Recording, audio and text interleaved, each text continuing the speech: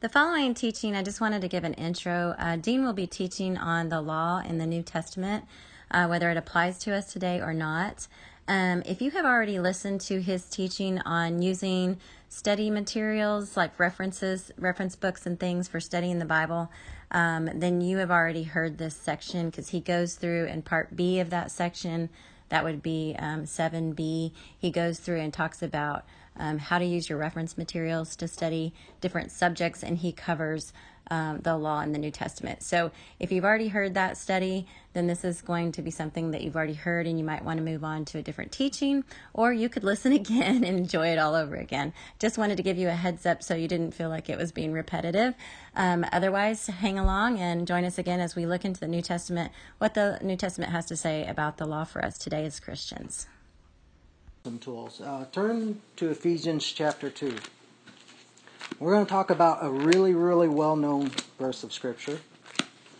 And we may get a little controversial, but I hope not too controversial. No fighting!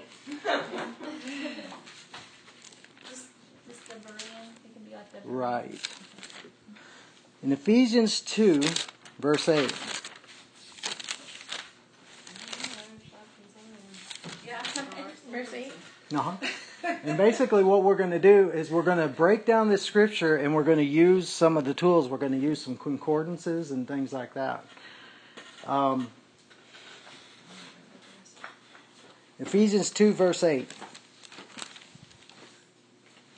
It says, "For by grace you have been saved through faith, and that not of yourselves, it is a gift of God, not as a result of works, so that no one can boast." Okay, you guys have all heard this scripture, right? Okay, if you'll pass that around. So, now this, I'm just going to show you guys a little bit about how you can use some of the tools. This is Thayer's Greek-English lexicon.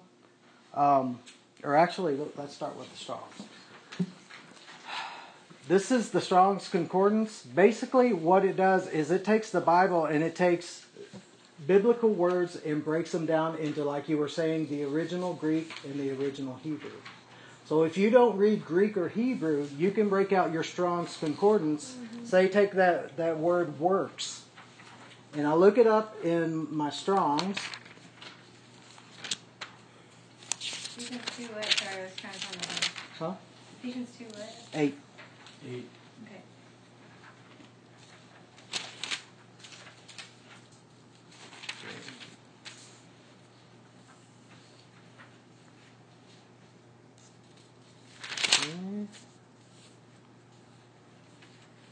Okay, so basically what I printed out for you is just a small portion of what it has. So I look up the word works in the Strong's, okay? Now the Strong's in the back is broken down into Hebrew and Greek, okay? Because we know the Old Testament was written in Hebrew and the New Testament was written primarily in Greek, right? So being as this scripture is in the New Testament, I'm going to look up this word in the Greek, because if I look over here, I see that there's several words that were used in the Hebrew that were translated works in our Bible, right? Okay, in the New Testament, I notice that there's like about 3 or 4 words that is translated in our Bible works, okay? But I look at that specific scripture in Ephesians 2:8, and I notice that the word that they use is number 2041. Right, in the Strong's. So I turn back here, and that's.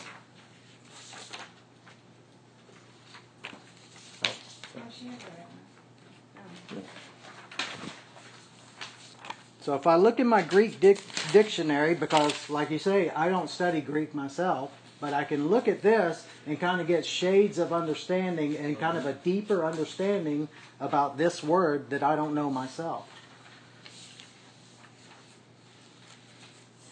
And so I see that 2041, that word is ergon, okay? Now, they use several different words in the English that say works, okay? But in this particular instance, it's that word ergon. Does that sound familiar to anyone? Lord of the Rings. Huh? Lord of the Rings. Yeah. not Aragon.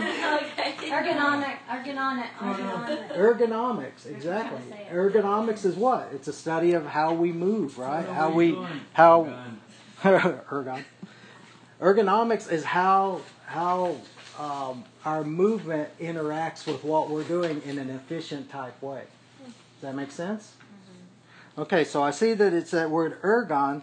So it's like, okay, and here, some of the ways that they use it is to work, action, behavior, deeds. It uses it as task once, work 34 times, and work 62 times. So this is how it's translated in my Bible, at least in the New American Standard Version. Okay, but say if I want to go deeper into it, I can break out my Thayer's Lexicon. Okay, because this is basically what this does is it takes the Strong's letters. And again, all this stuff is online. It takes this letter and this word in the Strong's and it breaks it down even further. Okay? They also have this book right here, which is the Brown Driver Briggs, and it's for the Old Testament, for the Hebrew. Okay? So I can look that word up, 2041, in my Thayer's. And it's got like all this stuff, all this information that just further breaks this word down. Can we see? And You it gives can it. really show it to everybody. No, I gave you a page. No, show us that. Oh, Okay. see, it's all that wow. right there, and so you can because sometimes when I'm reading the Bible and I come across something, it's like I want to know what the Greek is on that. I want to know what they were trying to say, because that's the thing with language. A lot of times things get lost in translation. And especially when you're talking about Greek and Hebrew, because our language, the English language, is really precise, it's really broken down, it's really structured, right? Their language was a lot more free-flowing. Their language is more of an Oriental style and more of a word pictures type thing. Like Chrissy said, colorful. Yeah. Good. They Yeah. may have said this while I was gone, but to complicate things further, Jesus spoke Aramaic. So Yeah. the Greek is a translation from the Aramaic to begin with. Yeah. But yeah, so I read this and stuff, and it talks about business employment, that which anyone is occupied. So it's basically the same way that we use the word work, right?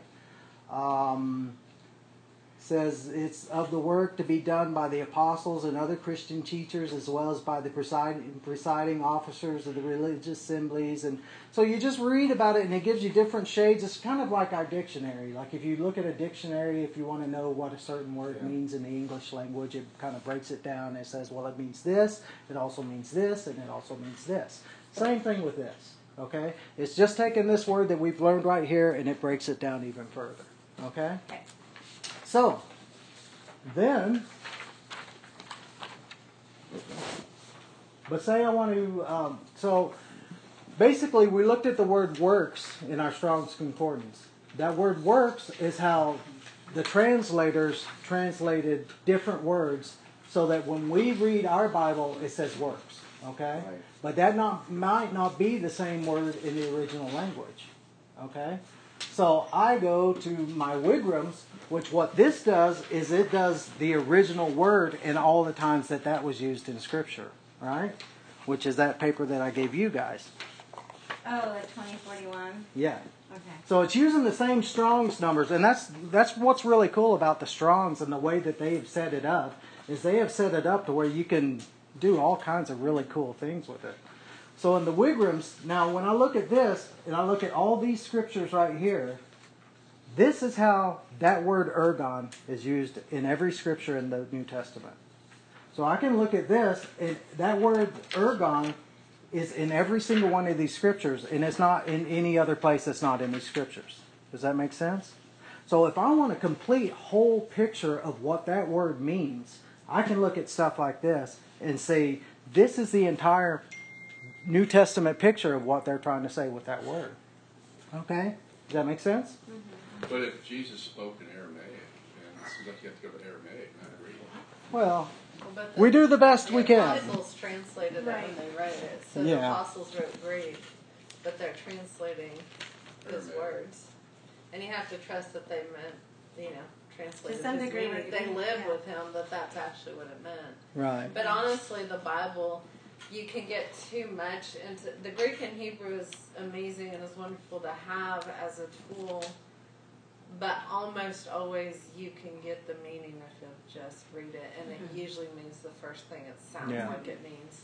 Because the scholars were very skilled. The scholars mess things up and they'll all disagree, but you can get into, because I grew up in like the works aren't for today, and so there'll be scholars that every verse that would imply that the work is for today, they retranslate it to how it meant back then and how it's not for today. So in the notes they'll have their opinions, which I no longer agree with, but all of their notes will be like that. So you have to be careful with enemy, and he may be jaded or see partially on something. Well, and that's the thing is that you're right. You can, with all tools, you can get to where like it just gets wearisome. You know what I'm saying? And I've done that. I've gotten to where it's like, I got to set this stuff aside and just read the Bible, because it can. But I'm just saying, like, say you've got a nut that you really want to crack, you've got something that you really want to dig into, you got something that you're like, this thing's bothering me, huh? I can give an example. Go for it. Recently. Well, it just always blew my mind that Jesus would serve a bunch of drunk people at a wedding more wine. And so I was like, why would he make more wine to a bunch of people that were already intoxicated? It doesn't make any sense to me. And so I had to look up the word wine. I was like, well, what is it like? Is it like an intoxicating drink, or is it this, or is it the same wine that they and then I said, was the Holy Spirit, is it the same wine that they talk about in the Holy Spirit being poured out in Acts? It says, are you guys drunk with wine? And they're like, no, it's 9 o'clock in the morning. And so I was like, are those the same two words? Like, because the Holy Spirit reference is definitely, they're drunk. They're intoxicated. They're a bunch of, alcoholics. So I was like, is that the same word that Jesus used when he turned water into wine? Is that the same wine that they're talking about in reference to the Holy Spirit, which is obviously they're saying they're drunkards, like in a bad way. And then, or is it not that they were being bad things, but other people that didn't know any better, thought they were just drunk. And is that the same wine that was used at the wedding in Canaan, and I was like, so if it is, that means Jesus got them more stoked up. So no, they were running out of wine. They were running out. But it's actually a different word. It's not the same word. It's a different type. There's actually a different type of wine. Like it's more of like it's like not as fermented. Yeah, it's like it's a different type. I haven't really studied it exactly what, but and without arguing about that topic, because we could all get off on that, her point is it's a different word. Yeah, it was. I just thought it was interesting, and it helped me. I was like, that it's a different word. Yeah, and that's the thing. It's like before you got into it, you didn't necessarily know it was a different word. Yeah. So when you study it, you're like, So there's the clue. There's the key to understanding the scripture. It's different. I was using it to justify. I was just like, well, sure, Jesus is giving people that are already drunk. He's giving them more stuff, and then, but it's actually a different word. Right. I don't know how it's different, but it is. That will be for another Bible study. Yeah, we'll do that one. Okay, so we're talking about the word works. Now, I don't know about you, but I've seen a dichotomy in Scripture. In Ephesians 2, 8, and 9, or a seeming dichotomy, in Ephesians 2, 8, and 9, it says, "For by grace you have been saved through faith, and that not of yourselves, it is a gift of God, not as a result of works, so that no one can boast." Turn to James chapter 2. And this, what I'm trying to show you here, guys, is how to reconcile Scripture. Right? Just like Ruth was trying to do. It's like, I don't understand this. I need to reconcile this and make it make sense in my mind. Because that's what, when you start studying the Word of God, guys, you will come across things that look like they're contradictory. Or one scripture says this, and another scripture says this. There are proverbs that say, ignore a foolish man, and then, stuff like that. And then there's one that says something like, put up with a foolish man or something. You know what I'm saying? But there are lots of scriptures that sound like they're saying completely opposite things. And what happens at some point is that a lot of people they take those things and say, well, the Bible doesn't make sense or the Bible's contradictory. And it's not. It's the only problem is that you have not studied it and you have not really sought out and discovered what the Bible's actually trying to say. Or they choose sides and don't try to come to the balance of what is it really saying. Right. Yeah. So in James 2, verse 14, he said, what use is it, my brethren, if someone says he has faith but he has no works? Can that faith save him? Again, we're talking about the word works, right? It's the same exact What word. verse are you at? In verse 14, chapter 2. 2. Okay, I thought we were 4. Okay. Did I say 4? I No. probably did. No. Oh, okay. It says, if a brother or sister is without clothing and in need of daily food, and one of you says to them, go in peace, be warmed and be filled, and yet you do not give them what's necessary for their body, what use is that? Even so, faith, if it has no works, is dead, being by itself. But someone may well say, you have faith and I have works. Show me your faith without the works, and I will show you my faith by my works. You believe that God is one, you do well. The demons also believe and shudder. But are you willing to recognize, you foolish fellow, that faith without works is useless? Look at this in 21. Was not Abraham our father justified by works when he offered up Isaac his son on the altar? You see that faith was working with his works, and as a result of the works, faith was perfected, and the scripture was fulfilled, which says, and Abraham believed God, and it was reckoned to him as righteousness, and he was called the friend of God. You see that a man is justified by works and not by faith alone. That's a tough one, right? And so, when we don't understand the word, when we don't use tools to get to the depth of what he's trying to say, then there's going to be misunderstandings. Okay? We're But- not saved by works, but we're Right. supposed to do works. So, but if we take the tools that God has given us, because the Bible forms a complete whole. Remember what we read in the very beginning. It is the glory of God to conceal a matter, but it's the glory of us to seek matters out. And so, it is a glory for us, and it's Really fun. it's awesome, and it's a blessing that God has given us to be able to take His Word and take these things that are difficult to understand. Peter said Paul writes things that are difficult for us to understand, that untrained and people that are unfamiliar with the Scriptures distort to their own destruction. And so this has been happening forever. Is that people take the Word of God, and because the first thing that they come across that they don't understand or that presents a problem for them, they throw it all off. They're like, it can't be true, it can't be understood, it's nonsense. But if you study it and you allow the Holy Spirit to teach you, then what happens is you come from it with a complete whole picture instead of a half of a picture. Okay? So, turn to Romans chapter 3. And that's the thing, that there is an answer.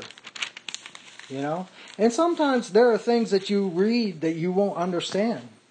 Right? There are things that, there's things that none of us understand, right? Nobody understands all of the Bible. Okay? And you can study it for years. You can read the Bible a million times, and there's still going to be things that you don't understand. Sometimes there are things that you just have to put on the back burner, and know that God will be faithful to reveal that to you sometimes. There's things that I haven't understood for years that all of a sudden God will, give you understanding of it and things. And it's just a matter of being patient. It's just a matter of trusting God that in His time He's going to reveal it to you. At the same time, again, it's our glory and our blessing and our benefit to search things out and to try to understand them. And try to understand, because again, we're not trying to understand doctrine and just dead theology. We're trying to understand who is this God who has written this book and given us this book. And through these things, brings us to a complete understanding. So in Romans chapter 3, verse 19.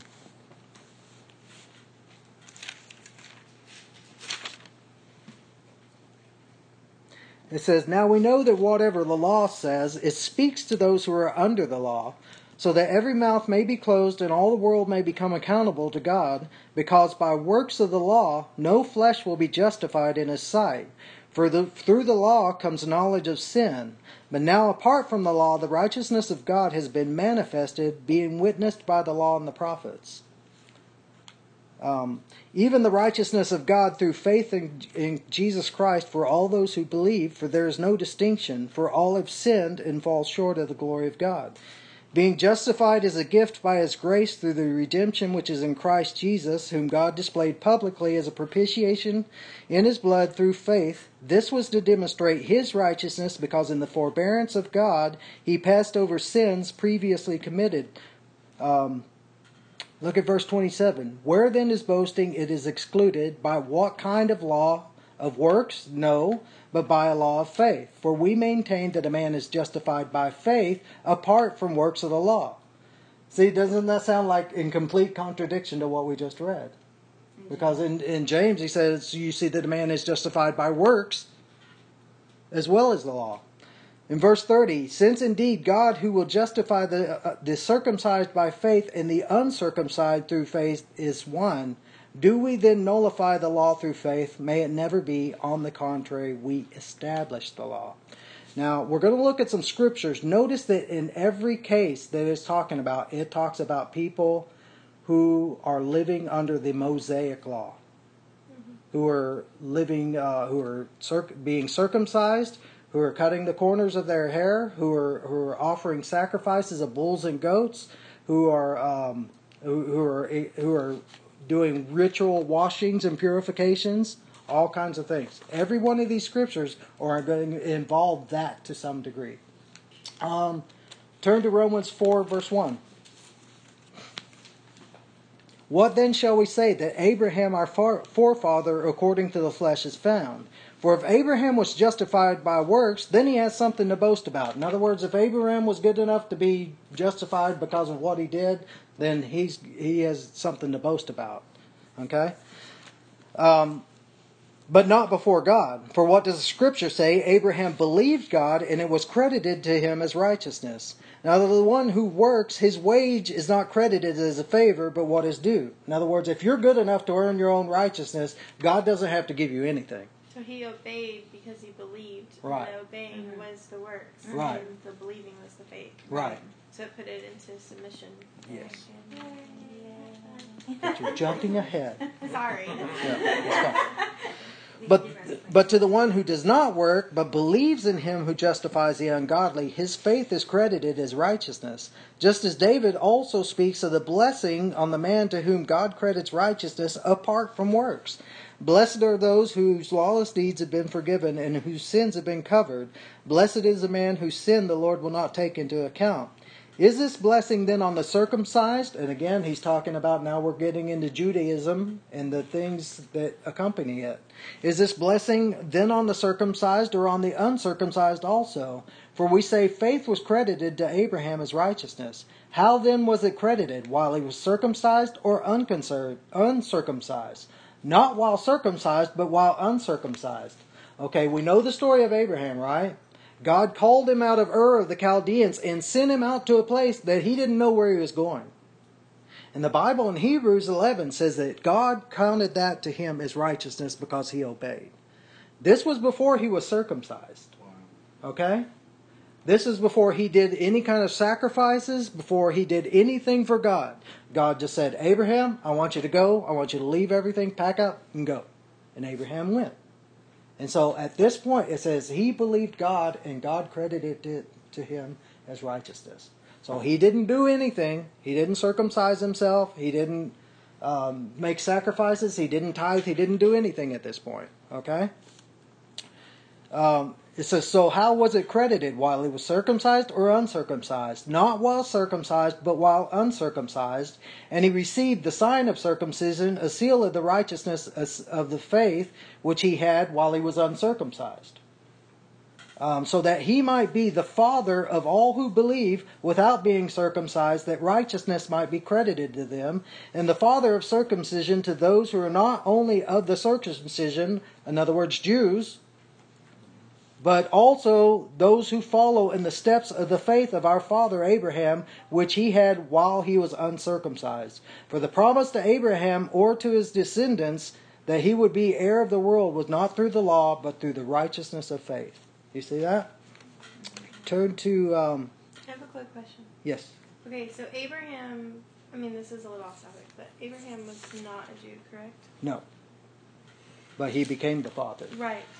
Right. Okay. He was actually Chaldean. Right. Okay. So where did you say to go, Dean? Romans chapter 4. Oh, we just read that. It just, like, when people, like, bring false doctrine about, like, Jews and stuff, and Yeah. Okay. it makes me think about that, like, he's the father of the believers. So. Right. Okay.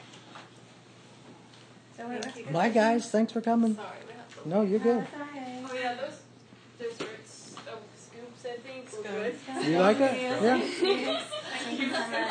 We'll have a good one. Did you say scoots? I said scoops. That's funny. So the last scripture you said to turn to was James chapter 2. So Megan, just clarify, because I didn't follow you too, what your question was too, when you said, so he wasn't Jewish, right? Okay. But then, He's the father, like, no, I didn't hear that. Actually- You said he's a father, but I never got it. so Abraham wasn't a Jew himself, Right. but God brought him out and set him apart. He would become the father of the Jews. Okay. that's And a the whole, Gentiles. that's a whole nother That's what I just wanted to It hear. is, Okay, yeah. the Jews and the Gentiles. You didn't need to complete that. That's how Yeah. I kept wondering what you're saying. Okay. Sorry, guys. Let's turn to Galatians chapter 2.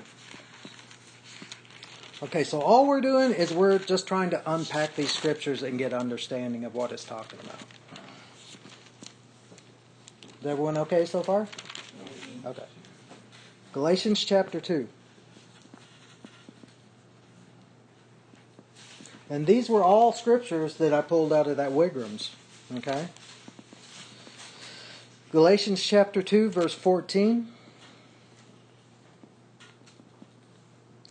It says, "But when I saw that they were not straightforward about the truth of the gospel, I said to Cephas in the presence of all." Now this is when, you guys remember the story about how Paul got the vision, the revelation from Jesus, and Jesus told him, you can eat anything that you want to, right? The sheet came down from heaven, and there were all kinds of unclean animals, and he said, rise and kill and eat, right? Okay. Peter, being a Jew, was like, I am not going to eat these things because they're unclean. And as a Jew, he was taught all his life, you can't eat these things, you can't touch these things because they're unclean. And 3 times he had this vision, and the vision, the voice, the angel told him, rise, kill, and eat. Okay? And so after that happened, Peter started associating with Gentiles, even allowing them into his house and into his presence and stuff like that. Things that a Jew would not do. If you were a Jew, a Gentile could not come under your roof, and vice versa. You would not go under the roof of a Gentile, okay? Because they were ceremonially unclean.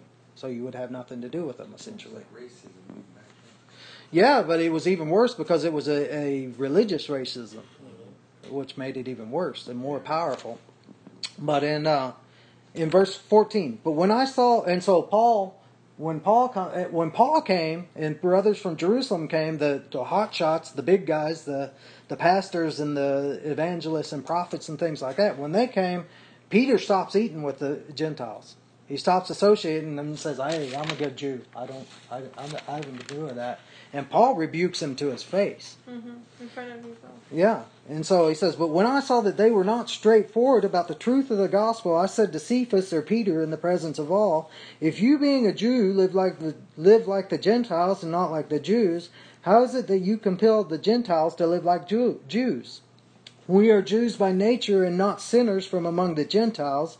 Nevertheless, knowing that a man is not justified by the works of the law," again, the Judaism, "knowing that a man is not justified by the works of the law, but through faith in Christ Jesus, even we have believed in Christ Jesus, so that we may be justified by faith in Christ, and not by the works of the law, since by the works of the law no flesh will be justified. But if, while seeking to be justified in Christ, we ourselves have also been found sinners, is Christ then a minister of sin? May it never be. For if I rebuild what I have once destroyed, I prove myself to be a transgressor. For through the law I died to the law so that I might live to God. I have been crucified with Christ, and it is no longer I who live, but Christ lives in me. And the life which I now live in the flesh, I live by faith in the Son of God, who loved me and gave himself up for me. I do not nullify the grace of God, for if righteousness comes through the law, then Christ died needlessly. Look in 3 verse 1. You foolish Galatians, who has bewitched you, before whose eyes Jesus Christ was publicly portrayed as crucified? This is the only thing I want to find out from you. Did you receive the Spirit by the works of the law, or by hearing with faith? Are you so foolish, having begun by the Spirit, are you now being perfected by the flesh? Did you suffer so many things in vain, if indeed it was in vain? So then does he who provides you with the Spirit and works miracles among you do it by the works of the law, or by hearing with faith? Even so Abraham believed God, and it was reckoned to him as righteousness. Therefore be sure that it's those who are of the faith, or who are of faith, who are the sons of Abraham. And again, the Jews called themselves the sons of Abraham. We are the sons of Abraham. The Pharisees and them, they told Jesus, we're sons of Abraham, not like you, who are a son of basically no man or whatever. And so the claim that the Jews have is that we're the sons of Abraham. Paul is telling them it doesn't matter that you're born in a certain location. It doesn't matter that you keep rituals. It doesn't matter what you do, the language that you speak. The sons of Abraham are those who follow by faith. All right? Verse 9, so then those who are of faith are blessed with Abraham the believer. For as many as are of the works of the law are under a curse. For it is written, cursed is everyone who does not abide by all the things written in the book of the law to perform them. Now that no one is justified by the law before God is evident, for the righteous man shall live by faith. However, the law is not of faith. On the contrary, he who practices them shall live by them. Verse 13, Christ redeemed us from the curse of the law, having become a curse for us, for it's written, cursed is everyone who hangs on a tree. In order that Christ Jesus, the blessing of Abraham, might come to the Gentiles, so that we would receive the promise of the Spirit through faith. So, we see over and over that whenever he talks about not being saved by works of the law, he is talking. We've talked about it several times before. The two major issues that the early church was facing was they were being followed by Gnostics, and the biggest problem that they really had to deal with is that they were being followed by Judaizers. Everywhere Paul would go, Judaizers would come in right behind him and say, "You know what? All this faith in Jesus is good. You're doing great there. Don't stop doing what you're doing. But while you're doing it, you also need to circumcise your kids. You need to observe ritual washings. You need to keep the temple sacrifices, all that kind of stuff." Okay?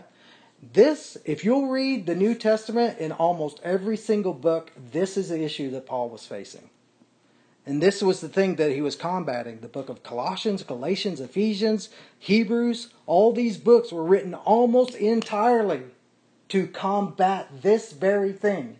And it's interesting and amazing to me that we are combating this very thing even today. And he was fighting against these things. So again, that's why it's good to know a little bit of history. It's good to understand who these things were being written to, why they were being written. What was the purpose that Paul was trying to address? These are the things that he's trying to address. They basically believed in just the spiritual thing. Well, Jesus didn't really come in the flesh. He was a spirit, and and he didn't really die for your sins. He didn't really resurrect and stuff like that. A lot of that is the same as, say, like Christian Scientists. Well, if I believe that if I pour this coffee on me, if I believe hard enough that it's not going to burn me, it's not going to burn me. Right? If I believe Mary Baker Eddy said that, that she would never die because she believed it strong enough. In other words, it's mind over matter. Everything is spirit. No, there's no such thing as reality. This thing doesn't exist. It's like the Matrix, right? There is no reality. There are no absolutes. There are no certains. Everything is just kind of ethereal. Everything is spiritual and stuff like that. As agnostics believe that. Yeah. And then they had the. And that's still here today too. Right. I thought agnostics just believes that there was like a higher. Well, I think that's power, more but like not- Gnostics. Yeah, but Okay. But the Jews, a lot of the Jews that were either becoming Christians or interested in becoming Christians or whatever, were trying to get the believers to practice all the old covenant rituals, basically, Right. including not telling them to abstain from certain foods, which Paul talked about that too. Which is what we're going to see in Colossians chapter 2, if you guys want to turn there where she's talking. And again, that's why we can't just read the Bible and just not put ourselves in it. Okay? Because if we read the Bible in a 21st century mindset, you will not understand it. You cannot understand it. And that's why it's good to know a lot of the Old Testament as well. Now, a lot of people say you don't need to read the Old Testament, that's where someone else and stuff like that. The Old Testament is the foundation for the New Testament, and you cannot truly understand the New Testament if you don't understand the Old Testament. Because, Jesus quoted from it constantly. Paul, Peter, everybody quoted from the Old Testament. It was the foundation of their faith. Everything that they built on was built on the foundation of the Old Testament. And I will tell you this, people that were saved in the Old Testament were saved in the same exact way as people in the New Testament. Now, it wasn't the full fulfillment of it because Jesus had not come. But Abraham, we just read, was what? The father of faith. And everyone who has faith is the son of Abraham. And we follow in the footsteps of him. David, all these mighty men and women of God that were in the Old Testament, they believed through faith. You see it, like read Hebrews 11. It's just boom, boom, boom. Rahab, by faith, allowed the people of God to, and stuff. And it's just person after person who by faith conquered kingdoms, by faith performed acts of righteousness. Everything that they did was by faith. Okay? And that's one thing that if you read the Old Testament, you see over and over and over, and there's people now too who don't understand that it's by faith. And they're, and they were doing their works, they were doing their religious things, and thinking that by doing their religious things, that would save them. And it didn't. Because it's not the doing of the religious things if it's not accompanied with faith. Turn to Colossians 2, chapter 11, or verse 11. We'll look at what Amy was talking about. Paul is saying, in him you also were circumcised with a circumcision made without hands. In other words, here in the New Testament, we don't circumcise by the flesh. Okay? And I'm not saying that our kids were circumcised and stuff, but it wasn't for a ritual, it wasn't for religious reasons or anything like that. Exactly. And stuff. So he said, when you were dead in your transgressions and the uncircumcision of your flesh, he made you alive together with him, having forgiven us all our transgressions. Having canceled out the certificate of debt consisting of decrees against us, which was hostile to us, and he has taken it out of the way, having nailed it to the cross. That right there is the law, guys. It's the law. The law. And it's just, let me give you an analogy of it. The laws of our land will not make you a righteous person. Okay? Mm-hmm. If you are a lawbreaker going down the highway at 70 when it says 55, you are a lawbreaker, right? But if you are driving down the road at 55, you are keeping the law. But And if you're driving down the highway at 70 and a cop pulls behind you, what happens? Your heart's filled with fear, right? Because you know that you are breaking the law. So at this point, the law has condemned you. And condemned you as a lawbreaker because you are breaking the law. But if you're driving 55 and a cop comes behind you, what are you going to do? Hey, how's it going? It's no problem, right? Because you know that there is nothing to condemn you over. You are fulfilling the law. Okay, verse 15. When it says 14 again, having canceled out the certificate of death consisting of decrees against us, which was hostile to us, and he has taken it out of the way, having nailed it to the cross. When he had disarmed the rulers and authorities, he made a public display of them, having triumphed over them through him. Look at verse 16. Therefore, no one is to act as your judge in regard to food or drink, or in respect to a festival or a new moon or a Sabbath day. Again, he's talking about the law, right? And he's talking about the Judaizers who fall in Paul and say, what you're doing is great, but you need to keep the Sabbaths also. And there are Christian churches today that are like, you need to obey the Sabbath. Well, the Bible says that in Hebrews that Jesus is our Sabbath. And if we have entered into Jesus, we have entered into that rest. And we are resting from our works. He is our Sabbath. And now, and it's like, you know, and it's not like Jesus made anything lighter. We talked about this before, but Jesus said, I didn't come to abolish the law, I came to fulfill it. And so, we'll talk about that in a second.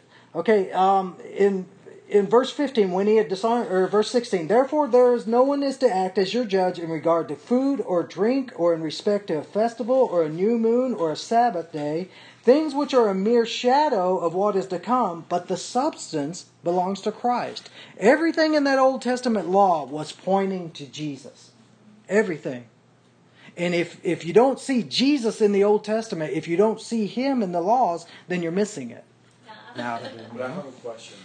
If God did it for Paul, why couldn't He do it for the whole Jewish community? And you know what I'm saying? It wouldn't be a whole because of the different hardness world. of their heart, and He gives us free will. So because He gives us free will, we have a choice to make, and He would love to save everybody. The Bible says that it's His will that all be saved. But because He gives us free will and gives us the ability to choose Him or not choose Him, He's not going to force us. Anybody, even His own people, He won't force. You know, like and Jesus said, how often I have longed to gather you under my wings, like a mother. Help me with that scripture, somebody. But Jesus wept over him. Wept over them, and He said, I wanted to gather you like a hen, you know, under my wings, but you would not have it. It's like He tried over and over in the Old Testament, sending prophet after prophet, preparing them, giving them prophecies of Jesus, 400 prophecies in the Old Testament of Jesus' coming as the Messiah. He tried everything to try to get them and to pull them, and they just, the majority. Says, how can you be a teacher of the Old Testament law and not understand these things? So He did make it. Yeah, He tried so hard. Well, and it's just like we talked about. I mean, it's in plain sight. Just like even now, it's in plain sight. Every time we see the sun come up, every time we see the stars, it's in plain view in front of us, but we're not willing to receive it. We're not willing to accept it. We're not willing to see it. And so we don't. But yeah. In verse 18, it says, let no one keep defrauding you of your prize by delighting in self-abasement and the worship of the angels, taking his stand on visions he has seen, inflated without cause by his fleshly mind, and not holding fast to the head, from whom the entire body, being supplied and held together by the joints and ligaments, grows with a growth which is from God.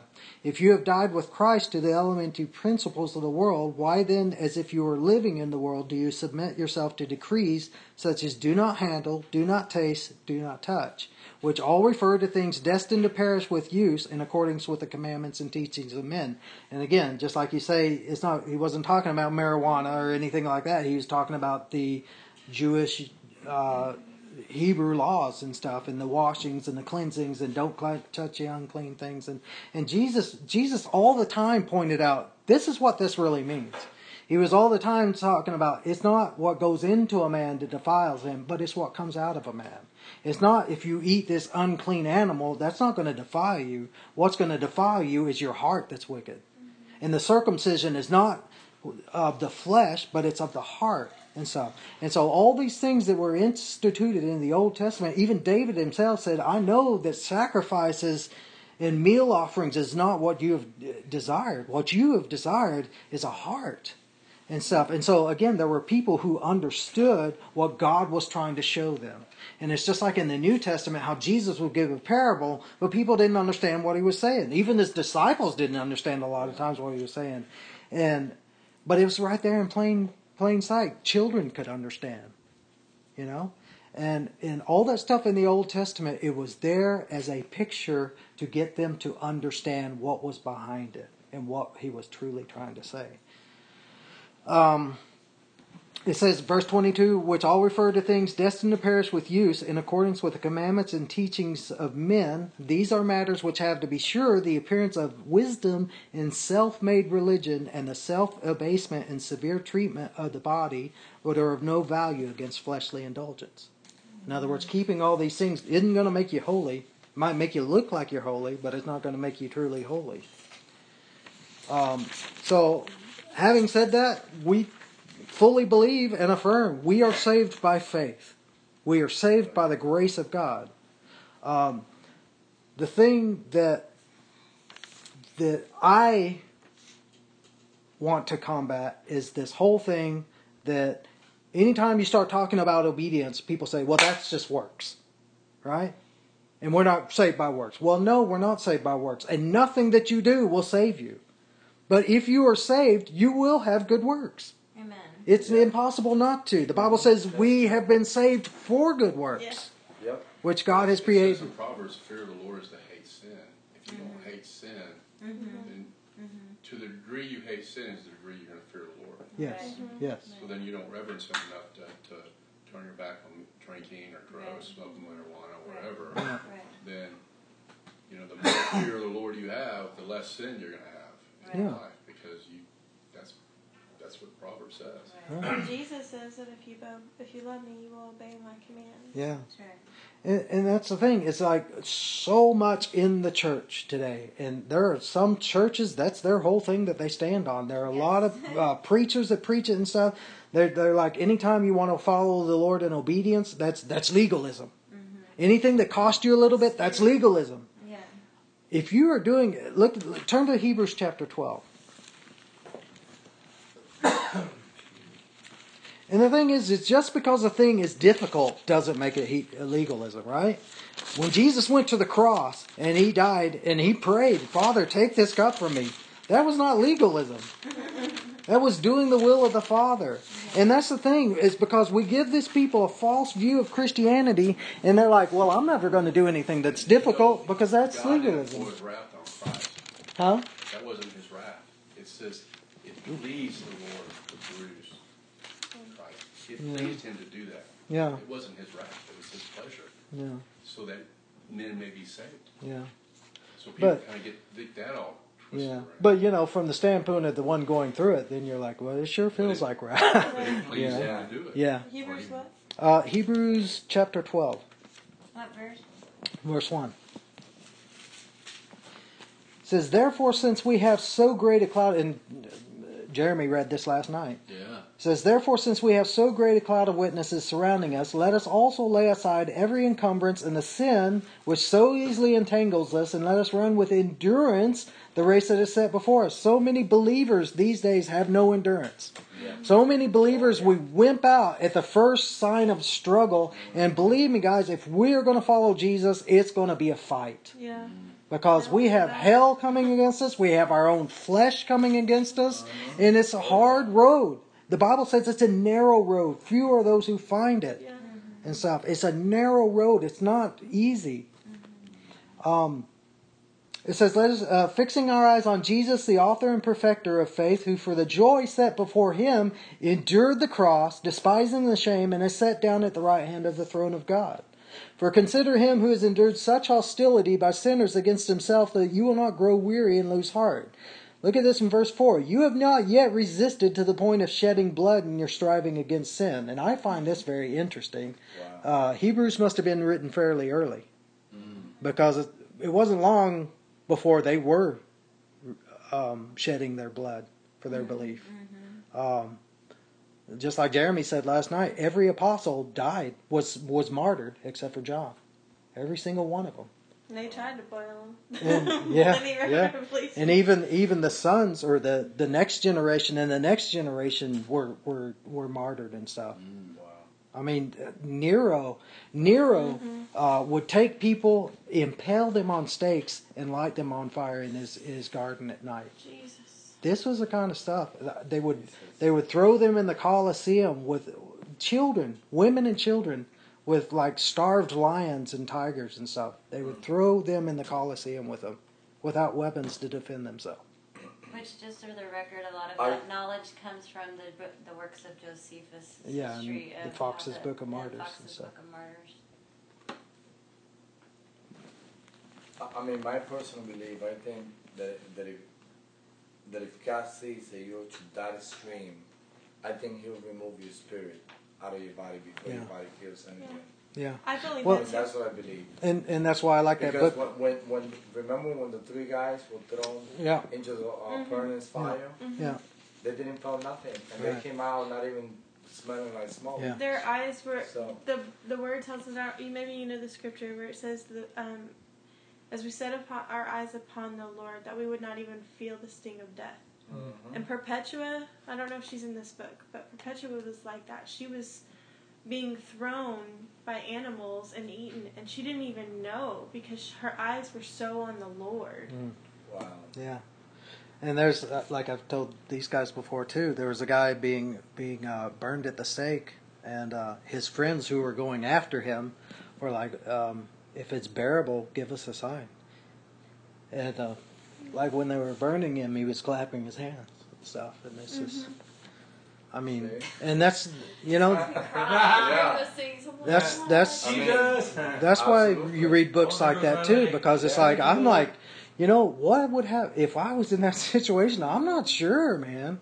I'm not sure, you know, and stuff. But you read things like that, and you read about people who did it and stuff, and they had the same fears and the same concerns, but like you say, when they were in that situation, it was bearable. And not only was it bearable, but it was like a, Where they did suffer Yeah. and it did hurt. And, oh yeah. But thank God that His grace is often there to make it at least bearable and to bring in that spirit, you know. Yeah. Like when they were stoning Stephen, it says in the book of Acts, it says that he looked up and Yeah. saw heaven, and I bet Stephen was just like, you know, like in that moment, he didn't feel the pain because he saw Jesus, and he was so excited, like, I'm fixing to go be with Jesus. You know? Yeah, I love that because it's not the grace to get out of it; it's the grace to go through. Yeah. Yeah. Okay.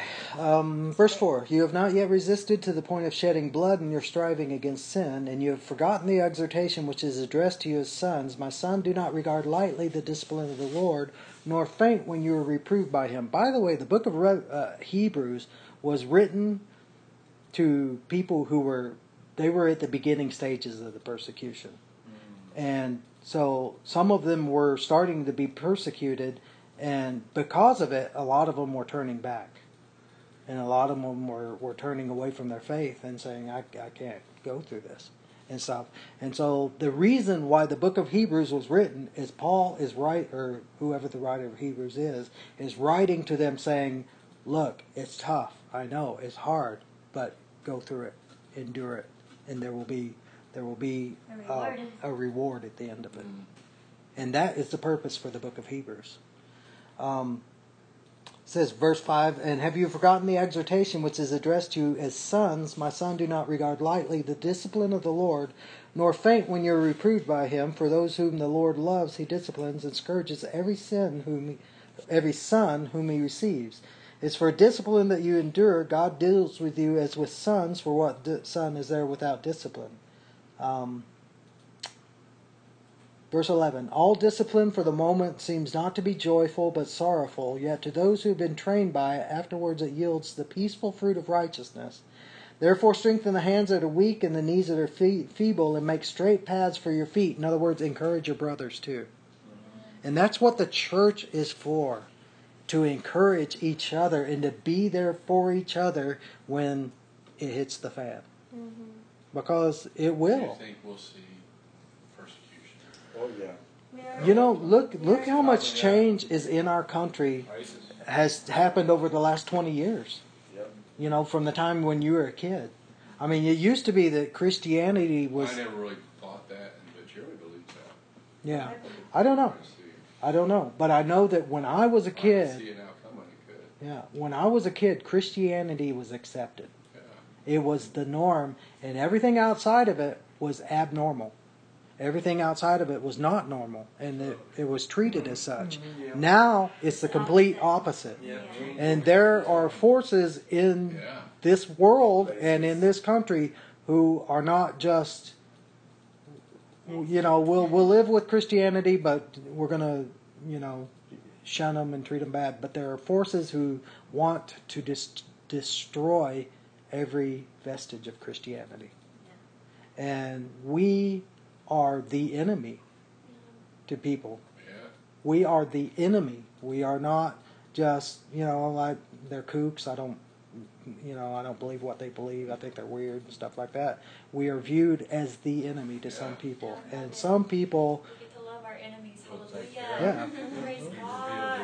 That's why. Yeah. But the point being is that there are forces which won't be happy unless Christianity is stamped out I heard completely. someone say it's easier to die for Jesus. It's harder to live for him. Oh yeah. I was like, amen. Oh, that wants me to go on a tangent, but I won't. Remind me of that later. Okay. It's really cool. Okay, so let's turn to one more place and we'll end it there. In Romans chapter 6. Oh yeah. And this stuff will help you understand the book of Romans also, by the way.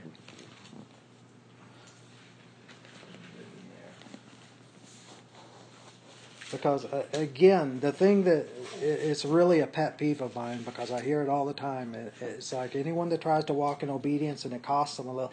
There was a time when David was hiding from Saul, and he was looking at a well of water, and he's like, man, it'd be nice to have a drink of that water. 3 of his men went down there through Saul's army. They snuck through his army, and they got a drink of water, and they brought it back to David. And David poured it on the ground, and he says, I will not take something that costs me nothing. But we as believers, we're being taught that God doesn't require anything of you. That's right. God doesn't need anything from you. And God doesn't need anything from us. I mean, God doesn't need anything that we have. But the Bible says that, Paul says, we are co-laborers with Christ. And we make up for what is lacking in the sufferings of Christ. In other words, Jesus purposefully left some things undone for us, for each one of us, to use our gifts to fulfill. Amen. And so we're being taught that any kind of thing that you do that costs you a little something, and I know, we have been in a legalistic church. We went to a church probably, 8 years and stuff, where it was really legalistic and beyond, right? So why did you stay there 8 years then? Because we were idiots. Well, because here's the thing. 25-year-old What attracts a person like that is zealousness. The pastor knew the word like no one that I've ever known in my life. He knew the word. He could quote scriptures and stuff. And let me use an example. When the Bible talks about a man being the head of the household and the wives submitting and stuff like that, you can take that at face value, and you can say, no matter what, woman, you're going to submit to me. And it looks biblical, right? You can take Scripture and say, well, this is what the Bible says, right here. Don't tell me the Bible doesn't say that. It's right there, okay? And if you're zealous and you have not trained yourself, you have not studied the Word for yourself, but you listen to what someone else teaches you, and you say, wow, that person seems like a man of God. That person knows more than I do. And even when you have voices of doubt, you have voices saying, I don't know about that. But it's like, but no. I have to humble myself. This is pride speaking up in me. Right? And so you'll notice that most cults attract people that are zealous. And a zeal without knowledge is a bad thing. That's why that we got to know the Word. We got to know the Word for ourselves, because if we don't care to know the Word, then there's something wrong with that. There's something wrong with us if there's no desire to know God through His Word. At the same time, if we just let someone teach us and someone tell us, this is what the Bible says, then you're going to get steered. It's like someone taking your tail and just turning you where they want you to go. So that's why we have to be Bereans. We have to study to show ourselves approved. We have to rightly discern the Word of God and not just listen. How many believers never crack open a Bible? We go to church every Sunday. We listen to the preacher and stuff and just, ooh, yeah, that sounds great and stuff. And so while our situation doesn't happen to a lot of people are in the exact same place, in that they're just going off of what they've been taught. They're just being taught, and they're just going like robots and just, okay, well, we'll do that then and stuff. And they are not studying the Word for themselves. And so it doesn't matter what kind of your church you're in. We preach what we preach. because in every church, in every church, this is not it's and the thing is, it's like, if you can reach one person, and you can make them, boom, the lights come on. It's like, wow, you know what? That's me. And the thing is that we've all dealt with it to some degree, I mean, shoot, that's the battle. Just like you say, how do you maintain that? Shoot, I was like, if I knew that secret, we have a wandering heart. Yeah, exactly. And so, and we have to shepherd our own hearts. It's like, oh, okay, get back. You're going the wrong way. But let me read this in Romans 6, and we'll end right there, and then we can talk or whatever. Romans 6, verse 1. It says, "What shall we say then? Are we to continue in sin so that grace may increase? No. May it never be." King James says, "God forbid." It says, "How shall we who died to sin still live in it?" And guys, there is no excuse for sin. Okay, I'm not saying that we don't deal with sin and stuff like that, but be careful of any church that gives you an excuse to sin, or any preacher, or anything that gives you an excuse that says it's okay or whatever. Now, does God understand? God love you, everybody anyway? Right. Does God understand our weaknesses? Yes. Does God? And God has been so merciful to all of us, right? And when we didn't deserve mercy, and I'm not talking about before we got saved, I mean after we got saved. And God has been so merciful to us. But yet, never at any circumstance, at any point do we make an excuse for that and say, okay, I'm good and stuff. And I'm like, it don't matter. Exactly. It's just grace, grace, grace, grace, grace, grace. It's like God's grace, man. God's grace is a power. Yes. God's grace is an ability to overcome. Jesus didn't come to save us in our sins. He came to save us from our sins. Amen. And His grace gives us the power and the ability to live above that. Yes. The problem is sometimes, it's like that whole thing about, God, with every temptation, God provides a way of escape. God does that. With every temptation, there's a way of escape. Only problem is sometimes we're like, oh, I don't see it. I don't see it. Where's it at? Where's it at? What? You told me there would be a way of escape. What? So yeah, it's all the heart. Okay, verse 3. "Or do you not know that all of us who have been baptized into Christ Jesus have been baptized into His death? Therefore we have been buried with Him through baptism into death, so that as Christ was raised from the dead through the glory of the Father, so we too might walk in newness of life. For if we have become united with Him in the likeness of His death, if we've died to ourselves, certainly we shall also be with Him in the likeness of His resurrection. Knowing this, that our old self was crucified with Him in order that our body of sin might be done away with, so that we would no longer be slaves to sin." All this, I can't help it, I'm just a sinner and stuff like that. And again, I understand strongholds. We build up strongholds, we live 30 years, live in a certain way and stuff. There's a stronghold there. Strongholds don't come down overnight. They take patience, they take hitting it with a battering ram and just pounding it and pounding it and pounding it. And pretty soon, you're like, nothing's happening. And then one day there's a crack. And you're like, oh, okay, keep hitting it and stuff. And so I'm not saying that it's easy, but I'm saying that we have the tools, we have the ability. God has given us everything that we need for life and godliness. Yeah. This is later on in 7. I mean, it goes back to the obedience of the heart. Yeah. We got to obey, repent, and obey, and go back to righteousness. Right. And the thing that precedes Romans 7 is Romans 6, which a lot of people just will lift chapters out of Romans, and it's like, well, you got to take the whole thing. You can't just take parts of it. Like Romans 6 and Romans 8 sandwich. Romans. Yeah. I got cream filled. It says, "Now if we've died with Christ, we believe that we will also live with Him, knowing that Christ, having been raised from the dead, is never to die again. Death no longer is master over Him." And there's a lot that we could talk about now, but for the death that He died to sin once for all, but the life that He lives to God. No, when Adam and Eve sinned, we gave Satan the right to own us. Because we entered into his territory, which is sin. Mm-hmm. Before Adam and Eve had sinned, he had no rights over us. Mm-hmm. He had no dominion over us. He had no legal hold over us. When Adam and Eve sinned, and we all followed in the footsteps of Adam by sinning ourselves, we put ourselves under the dominion of Satan. Right. Okay? When Jesus died, we see mankind was in that state to where we could not be freed from that. We were locked into it. When Jesus Christ, the only person who had never sinned, came and he died, because what was death? Death was the ultimate punishment for sin. So Jesus suffered the ultimate punishment for sin, and yet he had never sinned.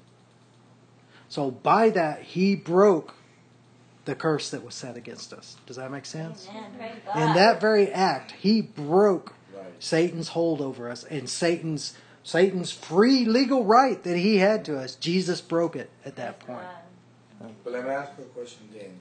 What was Satan doing in the Eden to begin with, from day one? Looking for trouble. And if you really think about it, but if you really think about it, it was just going to be a matter of time before Adam and Eve would fail, because he was smarter than they were. Yeah. It was just going to be a matter of time. Well, you know, it's like we come into this world and we make mistakes that 20, 40 years later we look back and we're like, God, man, I wish I wouldn't have done that, or I wish I wouldn't have done that. Yeah. But we didn't have the experience. Yeah. We were naive. We fell into the trap. You know, when you're a teenager, you don't have the wisdom. Yeah. So you do stupid things that when you're in your 30s and 40s, you're like, man, I wish I wouldn't have done that. Hopefully you're smarter. Right. Yeah, well, it's like it's not going to come until later on. Yeah. Like if you were now where you didn't know then, yeah. wouldn't you go back to that young thing and say, hey, yeah, listen to me, don't do this, and that. Yeah. Because you're going to regret it as you get older.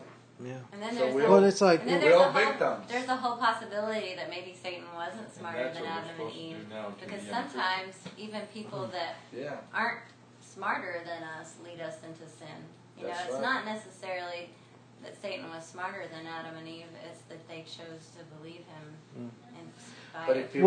But it is true that he's persistent. Garden, what was Satan doing there to begin with? He was a fallen angel who rebelled against God. Yeah, so he knew what it was like. Satan, he's a master of like imitating what God has made, and so he came as an animal because God made animals. So he made himself into something that looked like what God had made, because that's what a deceiver does. He looks like something that God made, but really it's something an imitation. Yeah, it's an imitation of what God made. So, and he knew how to, just kind of like, I don't even like, people think temptation is always real blatant and everything, like you really be able to easily see it, like, no, get away from me, Satan. But it's so subtle. It looks like something from God. It looks like something that is. I learned something new that I want to share with you guys. You know what fear means? Fake evidence appearing real. Mm-hmm. Fake evidence of appearing real. That's good. That's good. That's good. That's good. You know, and the thing is, too, when Satan tempted Jesus, he tempted him 3 times. Now, like, if you just read that, it sounds like it was like boom, boom, boom, but it might not have been at all. Right. Yeah. I mean, it may have been days or even weeks in between, and stuff. And who knows how many years they lived in the garden before that happened. Yeah. Right. And also the Bible talks about when Jesus overcame Satan's temptations, it says Satan left him for a more opportune time. So even after that, he was still going to come back. He was still yeah. So, okay, Romans 6. Yeah. We don't really know how long it could have been a long time before they fell. And the thing is it could have been 1,000 years. Yeah. Right. And the thing is Satan never comes at an opportune moment. Because just like you say, sometimes we're like, okay, like I'm ready. It's like if I know someone's going to break in my door, I'm going to sit in front of the door with like a bat or something like that. But then they're breaking in the bedroom, and stuff. They had to have been comfortable because Eve wasn't right by Adam at that point, and that's whenever he came to her. So it was an opportune time for Satan and not for her. They had to be in comfortability, Yeah. That's good. And who knows how long he kind of cultivated a relationship with Eve. Or Adam even. Oh, that's true. I know when we lived in a bad neighborhood one time, and we had this dog that was supposedly a watchdog, and these guys tried to break in our house one night, and like we scared them off, and like as they were running away, the dog was just kind of running beside them, and like he was their pet, right? And so I'm like, how long have they been cultivating this dog, Oh, wow. and stuff. So, That's but anyway, crazy. back to Romans 6. We'll finish up. Verse 10. For the death that he died to sin once for all, but the life that he lives to God. Even so, consider yourselves to be dead to sin. Don't make excuses for it. Don't say, hey, this is just my Italian blood, or my Irish desire for whiskey, or whatever. He says, consider yourself to be dead to sin, but alive. I hope that didn't sound racist. Okay. Dead to sin, but alive to God in Christ Jesus. Therefore, do not let sin reign in your mortal body, so that you obey its lusts, and do not go on presenting yourself members of your body as to sin as instruments of unrighteousness, but present yourselves to God as those alive from the dead, and your members as instruments of righteousness to God. For sin shall not be master over you, for you are not under the law, but under grace. So, grace is not an excuse. It says, what then? Shall we sin because we're not under the law, but under grace? May it never be. Do you not know that when you present yourselves to someone as slaves for obedience, you are slaves of the one whom you obey, either of sin resulting in death or of obedience resulting in righteousness? But thanks be to God that though you were slaves to sin, you became obedient, not just in action, not just on the outward, but from the heart to that form of teaching to which you were committed, and having been freed from sin, you became slaves of righteousness.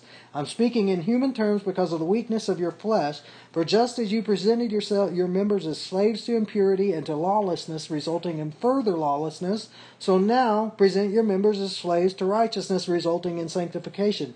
Again, free will. Even as believers, you can choose what you're going to serve. Going to have to serve somebody. Okay.